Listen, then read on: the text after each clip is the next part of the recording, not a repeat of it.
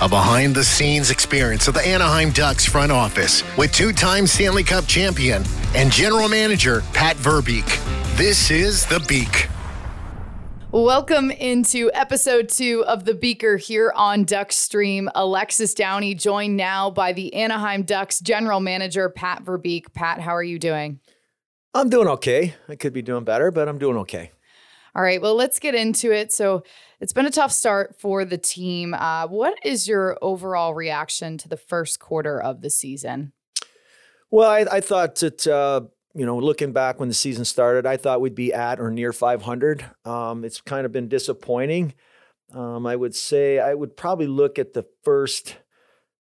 I would split the first 20 games up into two different segments. I thought for the first 10 games, our team as a whole didn't compete hard enough on the ice to win puck battles. And I think that contributed to some losses. And I think over the last 10 games, I thought that our team's competing a lot harder and we're giving ourselves a chance to win on, from that aspect. Overall, I think, our special teams hasn't been very good. You could look back on the first night, Seattle scored 3 goals on us in the power play, on their power play. And it really hasn't gotten much better from there. We're giving up multiple goals on the power play or, our penalty kill, if you want to say. And so it's just hard to overcome,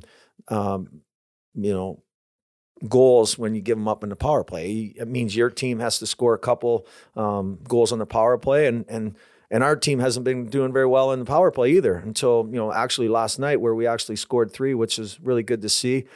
So it, from that aspect, I kind of, I was just mentioning earlier, I think it's like a golf game. You can look at, your golf game for me, I could be driving the ball well and putting well, in the same round, and then the irons let you down and vice versa. You can mix all the combinations up. I think that's kind of how our, first 20 games is gone. We can be doing well in certain segments of the ice, and then execution and reading of plays let us down. So there's multiple things that are going on. I would look at also a lot of new personnel that we've inserted into the lineup. Really, it takes time for guys to be able to trust one another, to have confidence in one another, to do the job. And so we're going through those growing pains as well. I would say, some of our younger players, have, made some mistakes, but I can't attribute, all that to being young. I mean, some of our veteran players haven't been playing very well either at times and making big critical mistakes that have hurt us as well. So there's a multiple of things that, that we need to correct. Now, you've stated on the record your intentions to evaluate the coaching staff at the end of the year. Is that still the case? Yes. We're early in this process. It's really hard to be able to look at 20 games and go, okay, where are we with the development? It takes when you've gone back and you look at 20-year-olds playing in the minors. Some of those players don't start reaching their stride till January, believe it or not, and it's hard for them to figure things out. We're kind of in the same process here with some of our younger guys, so I'm giving the coaching staff and the players time to give them some runway to try and figure things out. You talk about the special teams. What are you seeing specifically with that might be the primary issue for those struggles? Well, I think that. I guess execution's probably the easiest answer, but there's certain other things. And as I mentioned earlier, there's a lot of new guys in different spots, killing penalties, even on the power play. And it really boils down for me. It's trust, being able to trust your teammate to do his job, and confidence. And trust is really a major issue in the sense that if you don't trust your teammate to do his job, you start worrying about doing your teammate's job. And then what ends up happening, you don't do your own job and then the puck ends up coming back to where you should have been and you weren't. So there's certain things that, those things have to be ironed out on the ice in practice. And really there's a lot of repetitive stuff. Whether you look at our 5-on-5 play and our D-zone coverage, we're making mistakes that shouldn't, being made at this stage, in coverage. And so it becomes a trust thing and a confidence thing as well. Now, with your background in scouting, how are you looking at this Ducks team from that scouting perspective? Well, I think you look at individual play, but for me right now, I'm kind of looking at two different ways. I have to put my coaching hat back on from years past in the sense that you're looking at systems. How are we playing systems? And then I really have to revert back to being a player. In power play situations where I've gotten to play a lot, over the years, and so there's certain things that work, certain things that don't work on the power play. There's a lot of plays that should be automatic, so players know it. They shouldn't be dusting the puck off and handling the puck too much. It should be one-touch passes. And so the goalies are so good now, and the defense are so good at reading plays that if it's not one-touched in certain aspects of the ice, the play's never going to happen because the coverage and where the positions of these players are, they're in good position to break things up. And it's the same with the penalty kill. Even when you're looking at automatics, once you have a guy say his back is to the wall, there should be an automatic pressure situation. And guys are reading off, where his outs are going to be. So you can apply pressure constantly on the PK. And so those types of things we're having trouble with getting that sorted out. And that it will be a process for that to overcome. Now, looking ahead to the future for this organization, it's a bright one. There's a lot of prospects in the pool. I know you've seen a couple of them recently on a trip. Let's start on the defensive end and go through some of those names. Let's begin with Tyson Hines. Well, Tyson's had a really good year. He came into camp. Hadn't seen this player before, and I was very impressed with him. 6'3" kid that can really move. His game is that of a simple one in with his skill and how he moves the puck simply. He doesn't try to handle it too much, which is, in the NHL, that's perfect. That's what you really want. But he's a really good defender, and I've been really impressed with his hockey sense. And there's a quiet side, an underrated offensive side to his game that when I watched him, about 10 days ago, that I was really impressed with. So I'm really excited for him for next year. Another name in Noah Warren. Yeah, Noah's got another year junior. He's kind of been dealing with a little bit of an ankle injury, so he hasn't been able to put up points, but he's going to be probably at the NHL. He's going to be a big, tough defender. Probably play with a more skilled, offensive player. Which at some point, looking at him, he's going to be a guy that's going to probably face the other team's best opposition and be a guy that's going to, I call him stopper. I guess just not allow their offensive players to do well. And let's look at Ian Moore. Well, Ian's he's in his second year at Harvard. He's certainly, I got to watch him last year. I've seen him a little bit before playing with the U18s. 6'3", like very, very mobile defender.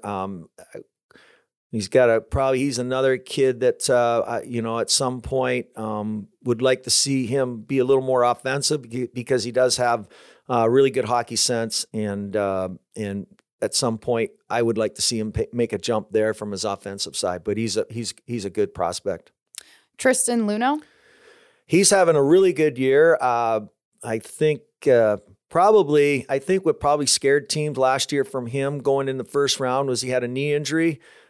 He's really recovered from that. I was impressed with his offensive, his hockey IQ during rookie camp. There's a lot of upside for him. He's another kid that's 6'2". I think the biggest thing for him is going to be improve, his strength and skating ability. Add that extra step that's going to be needed, which will allow him to be able to make more plays offensively, be able to make more plays coming out of our zone, and to defend better. A couple more names. Next up, Pavel Minchikov. Yeah, Pavel's he's really having a great year in the OHL. He's a gifted kid offensively, really smart. His hockey sense is, I put it close to, excellent, which, he really didn't show the type of player he was at rookie camp. I think he was kind of feeling his way through. So there's a lot of, I could see him and Noah being, partners one day in the future. And certainly, for him, there's things that he needs to improve in structurally, his defensive game. He competes, which is really good, but we're going to need to add a little more structure to his game defensively. There's certain things in his game he won't be able to get away with at the NHL level. Olin Zellweger. Yeah, no. I just finished watching Olin. Very fast. Can lead attack. Can really come from behind and join the rush. He was very good the other night with his first pass. Making quick plays. I think that potential power play guy he does a really good job of getting shots through. And as I just mentioned with Pavel, these guys, the offensive guys, and I'm not worried about it because they can get away with this stuff in junior, but they're smart enough and I think dedicated enough to really work at their game defensively. But they're going to. Olin's the same thing. He's going to have to put a lot more structure into his defensive game. Some of the things that he's getting away with in junior, he's not going to be able to get away with at this level. On the other end, Nathan Gaucher.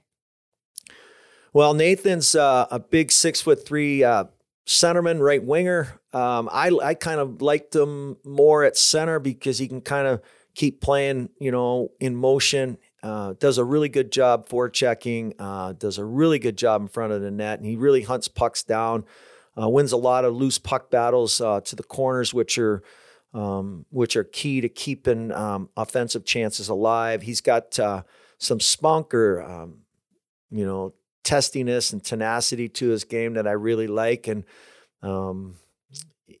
you'd like that type of player and more of it in your lineup because it just makes you hard to play against. And I think that in the future, I want us to be really hard to play against. Now, two prospects that you discussed last year for potential to sign out of college, Jackson Lacombe and Henry Thrun. Is that still the case? Yeah, it certainly is. Those two guys have played really well this year. I haven't had a chance to watch Henry yet, but I've had our guys, Mike Stapleton and a few of our other scouts watching them. They played Michigan this past weekend. Henry had a really good game, and so did Ian. Both of them had really good games. So with him and Jackson, Jackson right now, the college game is really easy for him. I mean, he's an excellent skater. He doesn't look like he's moving up the ice, but no one can catch him. He just looks like he's really coasting, but that's how strong a skater he is. So it's those two guys certainly want to get them, started with their pro career, and they will have the decision whether they want to sign with us or not. So that's the tough thing about being fourth year in college, that they at some point can decide not to sign with us. Now, the World Junior Championships are coming up at the end of December. The Ducks have been pretty spoiled recently with having MVPs in Trevor Zegras and Mason McTavish. But what are you looking forward to in that tournament coming up at the end of this December? Well, I think Olin's going to be there for sure. Not sure about the rest. I mean, Warren has a chance. I think Hines has a chance, and even Luno with their play have a chance. So it's Canada obviously is kind of deep in certain positions. So we'll see. I'm hoping one more can join the team and gain a really good experience. General Manager Pat Verbeek, thank you for joining us here on Duckstream on the Beeker. There it is. Yeah, you're welcome, Alexis. This is an Anaheim Ducks original production on Duckstream.